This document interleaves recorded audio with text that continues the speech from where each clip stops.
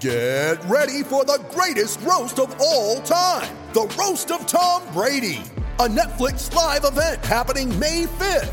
Hosted by Kevin Hart, the 7-time world champion gets his cleats held to the fire by famous friends and frenemies on an unforgettable night where everything is fair game. Tune in on May 5th at 5 p.m. Pacific time for the Roast of Tom Brady, live only on Netflix. You ready? Showtime. On May 3rd, summer starts with The Fall Guy. What are you doing later? Let's drink a spicy margarita. Make some bad decisions. Yes! Audiences are falling in love with the most entertaining film of the year. Fall Guy. Fall Guy? Fall guy. That's what the poster said. See Ryan Gosling and Emily Blunt in the movie critics say exists to make you happy. Trying to make it out? Nope. Because I don't either. It's not what I'm into right now. What are you into? Talking. Yeah. The Fall Guy. Only in theaters May 3rd. Rated PG-13.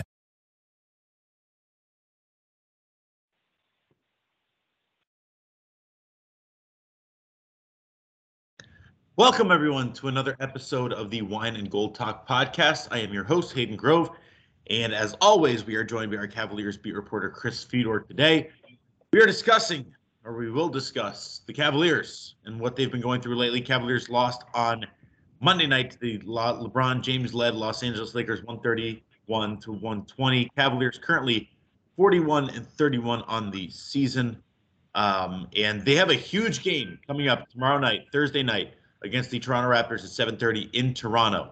As things currently are, Cavaliers in the 6th seed in the Eastern Conference trying to hold off those very same Toronto Raptors. Toronto is a game behind Cleveland, 7 back. Cavaliers are 6 back of the top seed. Toronto is 40-32. Cleveland is 41-31. But Cavaliers have been playing well as of late. Got some big wins over some quality opponents. They beat the Pistons. They beat the Nuggets. Beat the Clippers, and while playing well against the Sixers, but not getting the job done. So, Chris, what is the state of the Cavaliers right now? I mean, there's about a month left, and all they're trying to do is hold off that 7th seed. I think that's kind of their goal as they await the return of Jarrett Allen, and continue to just grow here. Yeah, man. I mean, I think they're in a good place, right? I feel like they could be playing better, both offensively and defensively. They obviously could be healthier at this stage of the season, but they're in a good place because they're in the driver's seat for the final guaranteed playoff spot in the Eastern Conference. And, coming into the year with little expectations, and the expectations obviously changed as the season went on. All they care about is avoiding the play-in tournament at this point in time and guaranteeing themselves a playoff series, because we've talked about this, Hayden. Young up-and-coming teams, they've got to go through these steps, and you can't shortcut the process in any sort of way. And if you think about it, Memphis was able to parlay a playoff appearance last year into this rise that we've seen from them. The Golden State Warriors, a number of years ago, when their dynasty was first starting, they had to take that step as an organization and get to the playoffs and feel a playoff series and experience that. Because it's one thing for Kevin Love and Rajon Rondo and Karis LeVert and Jarrett Allen to tell Darius what to expect when the playoffs roll around, or what the environment is going to be like, what it's going to take for him from a mental and physical standpoint to compete in a playoff series. Like, they can tell all of these guys all of those things, and they can give all those stories of the past. But as J.B. Bickerstaff said the other night, the only way that you truly understand it is by going through it and feeling it at that particular level. So they're in a good spot. One game up on the Toronto Raptors, not to mention they hold the tiebreaker over Toronto no matter what happens on Thursday night at Scotiabank Arena. So given everything that they've been through throughout the course of the season and recently, the fact that they can finish the season 5-5, and that would demand Toronto finishing 7-3. That's a pretty good spot to be in. Yeah, as you mentioned, Cavs have 10 games left, 5 at home, 5 on the road. The road games include Toronto tomorrow night, Thursday night. They play Atlanta Thursday, March 31st, at New York on Saturday, April 2nd, at Orlando, and at Brooklyn Tuesday, April 5th, and Friday, April 8th. So the remaining away games: Toronto, Atlanta, New York, Orlando, Brooklyn. The remaining home games: Chicago, Orlando, Dallas, Philly, and Milwaukee. So a couple of tough ones to end the season. But you mentioned something that's really interesting, and it's something we've talked about throughout the season. But the Cavaliers, they've been so good defensively, and all of a sudden you're seeing, they've allowed 124, 117, 111, 118, 116, 109, 131 to the Lakers, and a lot of that was LeBron James. But is that just a byproduct of them missing Jared Allen? How much is that hurting them, and what can be done in the meantime to kind of bolster that defense? Is it just a matter of effort and them kind of maybe losing a little steam down the stretch, or do they really just need Jarrett back to secure that defense? I mean, I would love to sit here and say that the only reason why their defense has slipped is because Jarrett isn't in there protecting the paint, anchoring the defense, and giving them this unique 3-7-footer tall ball. But I think it goes beyond that, to be honest with you. I think one of the underlying issues is that it's just really, really difficult for a team to play with the level of intensity and the level of effort that the Cavs were showing at the beginning of the season. To play like that for 82 games in a regular season is just asking a lot. And I think this team is gassed. I think they're physically and mentally drained. And it's nobody's fault. They've dealt with a lot throughout the course of the season. They've been relying on guys that are 13 through 16 in this rotation, or at least we're supposed to be 13 through 16 in this rotation. And JB Bickerstaff, for a majority of this regular season, Hayden, he's played 9 guys. Nine guys in his rotation. Darius is playing 40 minutes a night. Evan Mobley is playing 40 minutes a night. So beyond the fact that, yes, they're missing Jarrett, and he is a critical component to them being successful defensively, I think they're exhausted. And I don't know that they're going to get, a second win once the playoffs roll around. Maybe they do. Maybe they get uplifted by Jarrett coming back and Dean Wade coming back and feeling more healthy, more whole than they do right now. But I think there was always going to be natural slippage and natural regression because they just couldn't play at the same level. Like the level of compete that they were showing at the beginning of the season simply was not sustainable for 82 games, especially when you throw in all the injuries that they've had to deal with throughout the course of this season. Yeah, I mean, that's why, that was the question I was going to ask, was like, where can they find that boost? I mean, is it possible? Are they, they have 10 games left, and they're not going to have that much time between the postseason or the regular season and the postseason. So will they get a boost, or will this be something that they just kind of learn from, where they have to kind of, not play the way that, the Cavs used to play when LeBron was here and kind of coast at times during the regular season, but like, do they have to find a level to when they can ramp it up instead of just playing the way that they play all year round? Well, that's the problem, right? They're not Milwaukee, right? They're not the Phoenix Suns. They're not the Memphis Grizzlies. For the Cavs, every game is meaningful. Look at them right now. They're in a fight for their lives just to avoid the play-in tournament, despite how well they've played for a majority of the season, despite having the Rookie of the Year frontrunner, despite having a Sixth Man of the Year candidate in Kevin Love, despite having multiple All-Stars. Here they are, scratching and clawing just to hold off Toronto and Brooklyn. So they're not the kind of team that can afford to rest Darius Garland on some nights. You know what I mean? They're not the kind of team that can take the approach that you're talking about. And part of the reason for it would be great if they could sit here at the end of this regular season and say, we're not going to play Darius the entire second half. You know what I mean? We're going to try and give him rest throughout the course of the second half. But their team completely collapses when Darius isn't out there on the court. So because they're dealing with these injuries currently, and because of the situation that they're in, where they're fighting just to hold off Toronto and Brooklyn, they can't take that approach. Right. It's a difficult thing to balance, 100%. And I think that go ahead.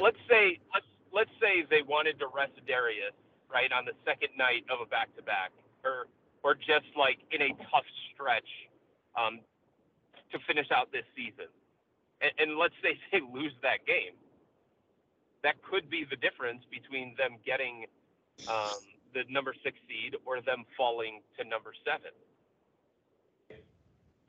It kind of, all of this kind of goes to show that they need another. I know that it's kind of a weird situation because I think even next year, I think Darius will take even a step further. I think Evan will be even better. I think that, even like guys like Jared Allen will be better, maybe even Karis LeVert. But it goes to show that they need a player like a Colin who could come in and kind of give them that offense that would be desperately missing with Darius Garland. And I don't know if it's going to be Colin, but I think that's what they brought Karis LeVert in for. But thus far, I mean, between injuries and whatnot and being acclimated, I just don't think Karis is that player as of just yet. Yeah, I mean, at this point, if we're evaluating that trade, it's obviously incomplete because there are a lot of things that he needs to figure out, and there are a lot of things that the Cavs need to figure out with him. In saying that, if you wanted to be a little bit harsher about it, you could, and you could say that it has not been anything close to what the Cavs expected it to be. Karis hasn't been the player that the Cavs expected him to be. Darius Garland called him the missing piece. They gave up multiple draft picks, including a protected first rounder, in order to get him because he was supposed to be a little bit of Colin and a little bit of Ricky. And he has not.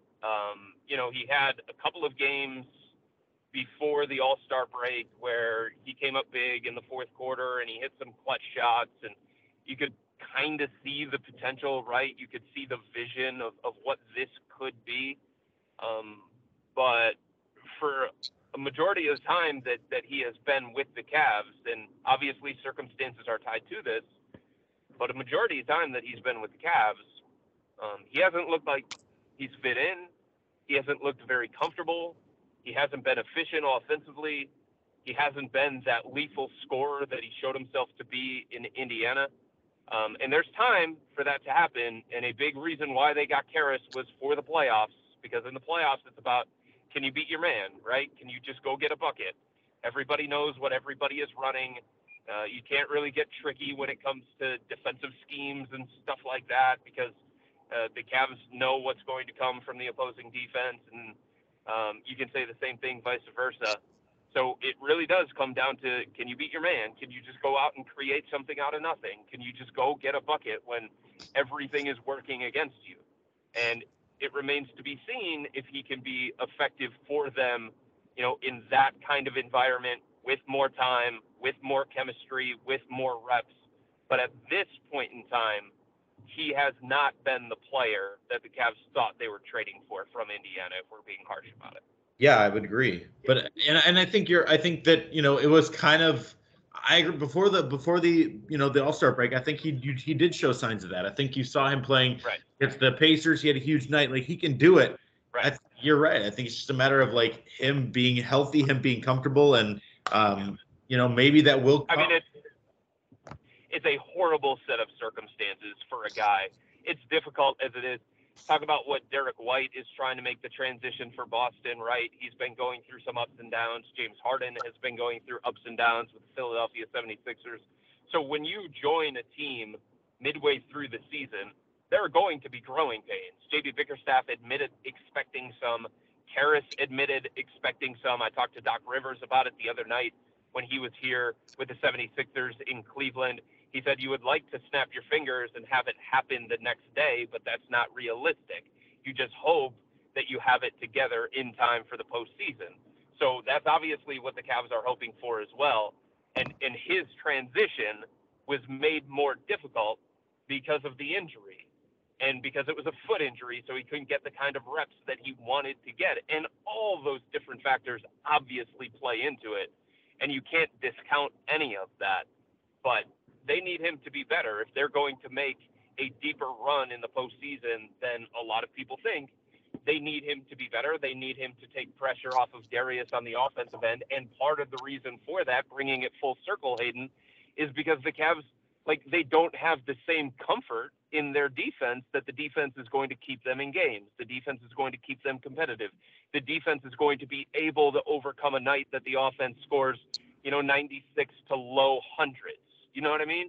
When the defense is giving up 35 points in a quarter to the Lakers and 39 points in another quarter to the Lakers, the offense scored 120 the other night against Los Angeles, and they lost by double digits. Those weren't really the things that we were seeing so much at the beginning of the season because the defense was keeping them competitive. The defense was allowing their offense to not function at a top 5 level or something along those lines, or even a top 10 level. So I think the defense is going to improve when Jarrett gets back. I mean, look, this is somebody who I have been giving a lot of consideration to my awards voting at the end of the year. And I was looking at his metrics, and he was going to get a spot probably, and he still might, on my all-defensive team. Like, that's how good he's been. So the defense is going to get a boost with him coming back, in part because you'll, again, have 2 rim protectors instead of just Mobley, which is what it is right now. You'll have 2 switchable bigs instead of just Mobley, which is what it is right now. Like, the beauty of what the Cavs did early in the season with Mobley and Allen is that they had 2 elite game-changing defensive players. 2 guys that you could consider as part of the potential all-defensive team in the NBA. You take one of those out, and Mobley's still been great, and he still protects the rim, and he's become the anchor of the defense and the mouthpiece of the defense, but more falls on him, and you have one less guy to cover up mistakes defensively or fix when the guards, whether it's Darius Garland, Rajon Rondo, Brandon Goodwin, even Isaac Okoro, when there's a breakdown at the perimeter, you only have one guy to potentially erase that as opposed to 2, and that makes a significant difference. So with all that said, I mean, when do you think could Jarrett Allen come back? I mean, where is he at? Where have you heard? What have you, what are your thoughts on when he could be back in a Cavaliers uniform? So I've talked to people close to Jarrett, and first of all, there is no specific timetable.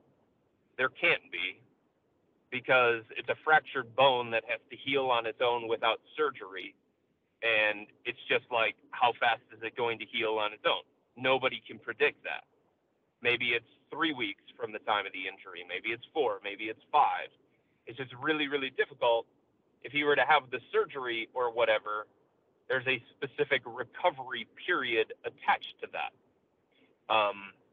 So nobody knows for sure, but I've talked to people close to Jarrett, and they are hopeful and optimistic that he is going to be back before the end of the regular season.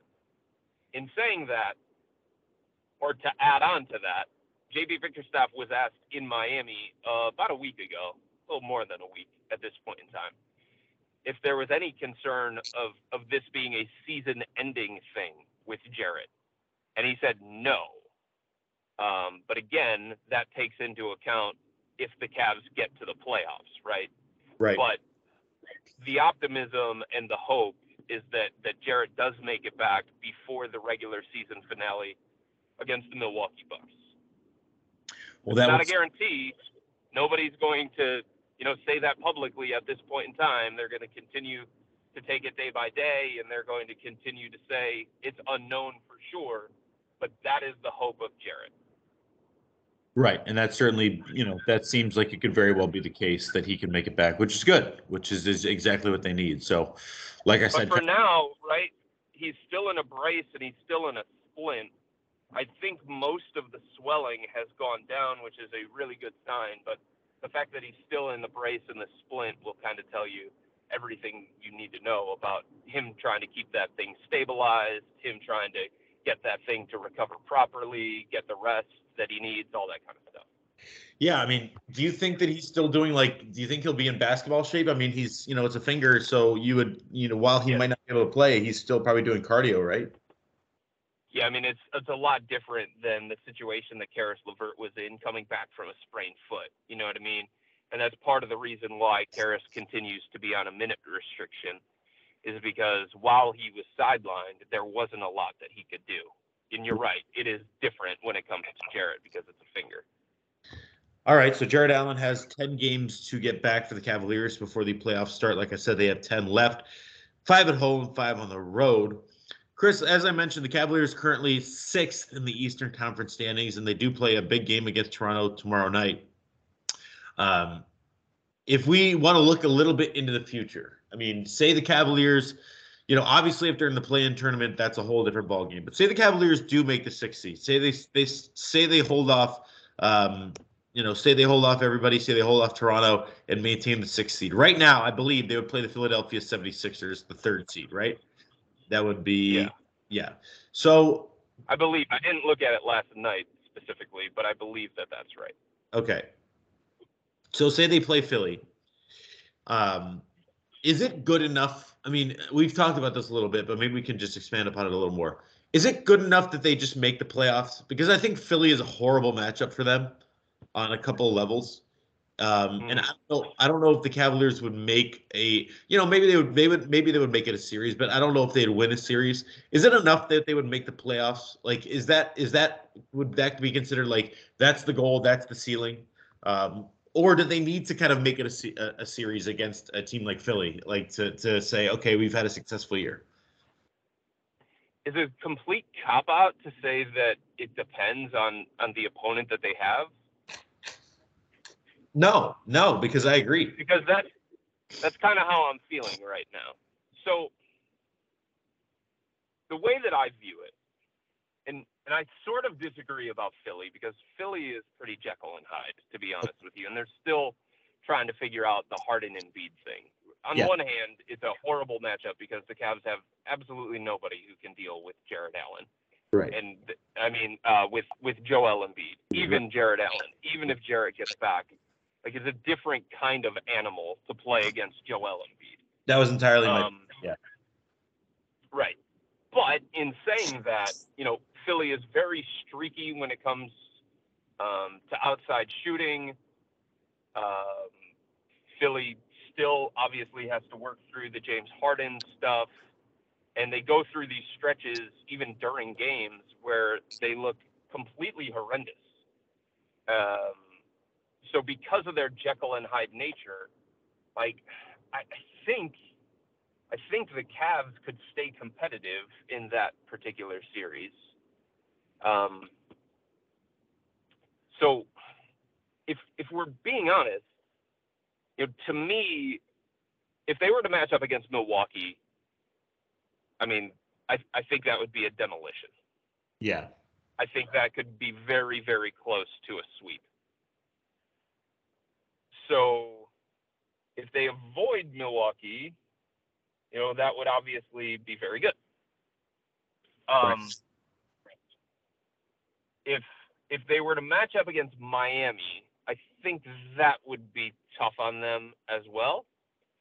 And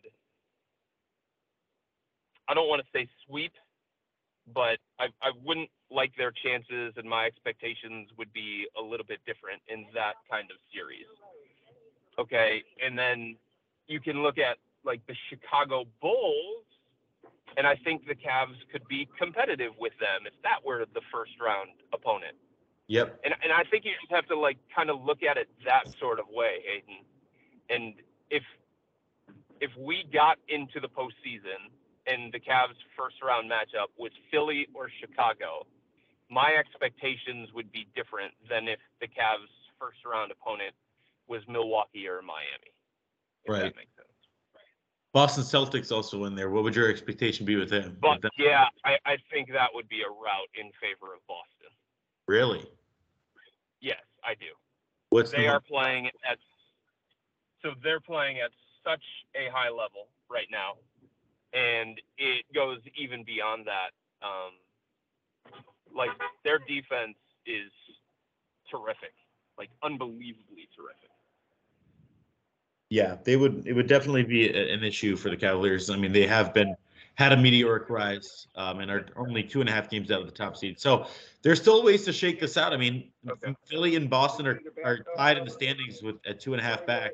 Milwaukee's 2 back. So in Cleveland and Chicago are 5 and 6 back. So there's still shakeups that could happen within the Eastern Conference from there. I mean, it's not, these standings right now definitely aren't set in stone. But I do agree that with each team there is a different level of there's a different level of expectation with who the Cavaliers would play. But the good news is, like I said, we don't know who they're going to play. We don't know where they're going to be. I think the only expectation that they have right now is to kind of get through and make the playoffs, not the play-in. Chris, if there's nothing else you got, or if there's anything else if you have, let me know. But I did want to talk about a little bit about the other night with LeBron James. If you want to talk about that, if you want to talk about anything Cavaliers-wise before that, let me know. No, LeBron's good. We can talk about LeBron a little bit. Okay, when we get back, we'll talk a little bit about LeBron James, his effort against the Cavaliers the other night, and, what may come in the future. So hold on, stick with us. We'll be right back.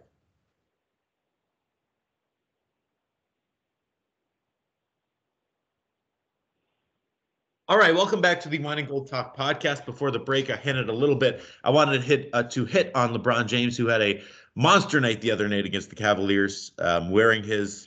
So the shoes that he wore, I forget the actual name of them. We've seen him wear them. It was the first time LeBron ever recorded a triple-double in a playoff game with the Cavs, I believe in 2006. He brought them back, and he did the same thing. He recorded a triple-double, 38, 12, and 10, or 10 and 12, I should say, 10 rebounds, 12 assists. Just the guy doesn't seem to age, but I think more importantly, we've talked about LeBron and his future and whatnot, and I don't know if Cleveland is a legitimate option, but it just, every time he comes home, it does seem special. And I don't know. I think he's left that door open, but I don't know how open it is. I mean, our colleague Joe Varden wrote an article basically saying it's not open. Our other colleague Jason Lloyd wrote an article saying basically LeBron said it's always open. So where do you stand with the future of LeBron James? And obviously we can discuss the historic things that he's doing right now, but I just wanted to keep it Cleveland based first and foremost. Say that again, Hayden. You broke up there for a second. Sorry about that. I just said with LeBron James, with his Cavaliers future, I mean, he left the door open with Jason Lloyd, and then Joe Varden kind of shut that door. I mean, I know that he kind of, I know that he always says like, oh, you never know what can happen. But like, I think that there are people that don't want him back. There are people that think he would be good back. I think there's kind of a balance between realistic expectation. I mean, I think he loves playing in Cleveland. Obviously, he's lost one time to the Cavaliers, but he relishes that environment. And we saw it the other night. He was hanging out with his family, with his friends after the game for hours. Yeah. Do you think there's a realistic shot that he could ever return, or is it, as Joe said, is it too much LA, too much far gone? His kids love it out there. His family loves it out there. And, the Bronny thing that comes into play too. I mean, what do you think about the level of chance that LeBron, when his time in LA is done, could potentially think about one more return? Yeah, I mean, obviously it's dependent on a lot of factors, right? And one of those is what happens with Bronny, because LeBron has already said to anybody that will listen that he wants to finish his career by playing with Bronny. So that's part of it. There's no doubt about that. It's just, there's a lot pointing to him staying in LA because of the lifestyle, because of his family, because of all those things. But I wouldn't close the door on it completely. I think LeBron is still at a stage where he wants to win, and he wants to be on a team that can compete for championships. And if we're being honest about it, like, the Cavs are set up to take somebody like LeBron. He was always looking at it towards the end of his career. That's one of the reasons why he latched on with Kyrie. Eventually, I'm going to pass the torch. Eventually, I'm going to give somebody else the blueprint. Eventually, somebody is going to have to take some of the burden off of me because I can't do it on my own. I'm still great. I can still play at an MVP level, but I can't be the carrier of a franchise the same way that I was earlier in my career. And that's a no-duh statement, but you would have to look at that and say, okay, like, what kinds of pieces would he need in order to feel comfortable in that kind of situation? And it was supposed to be Anthony Davis that was eventually going to take over. Right. And it seems like AD's having, injury issues, and obviously the Kyrie thing happened going forward. But I would venture to disagree with LeBron. Obviously, I think he can. I think he's proving that he absolutely can carry a team. Because without him, I don't know where the Lakers would be, if they would even be remotely anywhere near a play-in spot. Just given that the disappointment that Russell Westbrook has been, the injury to AD. So you're right. I think that LeBron would fit very well in Cleveland, but right. But to your point, not to cut you off, yeah. But the Lakers are the 9th seed in the Western Conference. Right. Okay? Right. So there's a limit to his supernatural powers at this stage of his career. Sure. Because you're right. Without LeBron, they would be dead in the water. They would have no shot whatsoever. Okay, but with LeBron playing at this ridiculous level, they are barely staying in the play-in tournament. Right. You're right. No, you're absolutely right. 100%. But I look at it and it's like, man, I really believe that they LeBron, I mean, you saw it the other night, Lauri Markkanen just was put through a blender, and I felt bad for the guy because that's not the kind of, that's not the kind of defensive matchup he's ever going to win. But it made me think that, man, if you had this is going to sound so dumb. Man, if you had LeBron in Lauri's shoes, the Cavs would be in a lot better situation. I mean, if you really look at it, I know this is kind of dumb because it's hypothetical, but if you put LeBron in a lineup with Darius Garland, Isaac Okoro, Evan Mobley, and Jared Allen, I mean, I don't see why they couldn't be the top seed in the East. Well, that's the thing. I mean, this roster is set up to take on somebody like LeBron, and he could help them get to the next level the same way he taught Kevin how to be a winner, right? The same way he taught Kyrie how to be a winner. He would be able to still be a great player and at the same time teach Evan Mobley a different kind of way, teach Darius Garland a different kind of way. So I'm just saying the setup of the Cavs roster would make sense, and I think would be appealing to LeBron if he was looking for a place, if he decided he wanted to leave the Lakers and he was looking for a place, a soft, comfortable landing spot that would give him an opportunity to compete at the highest level, not just to get into the play-in tournament. Right. And the other thing, Hayden, is yes, the Cavs want to do it on their own and they want to create their own legacy, and that's great. But they're also not in any position as a franchise yet to turn their back on a top 5 talent in the NBA. Right. They're not in that position for the right price, provided they don't have to break up the entire team to welcome LeBron. So if we're going to have any kind of conversation about LeBron coming back to the Cavs, I think it has to be done under the guise of they can't look at him as the savior. They can't do everything imaginable to bring him back. You know what I mean? It has to be within the fabric of the team, him maybe taking lesser money in free agency. It can't be a situation where we're going to trade all the good pieces that you would want to come play with just so that we can bring you back. That's not what we're talking about here. 100%. I don't even think they could trade for him. Because they don't have any pieces that would be enough. I don't think. Next year, LeBron's under contract with the Lakers. I mean, maybe a Colin Sexton. Maybe you could trade a Colin Sexton, but there's no other pieces. You can't get rid. I mean, I guess you could get rid of Isaac Okoro, but that would not be appealing for the Cavaliers. You could. I mean, their picks aren't going to be very good, given that you're going to try to compete for championships. I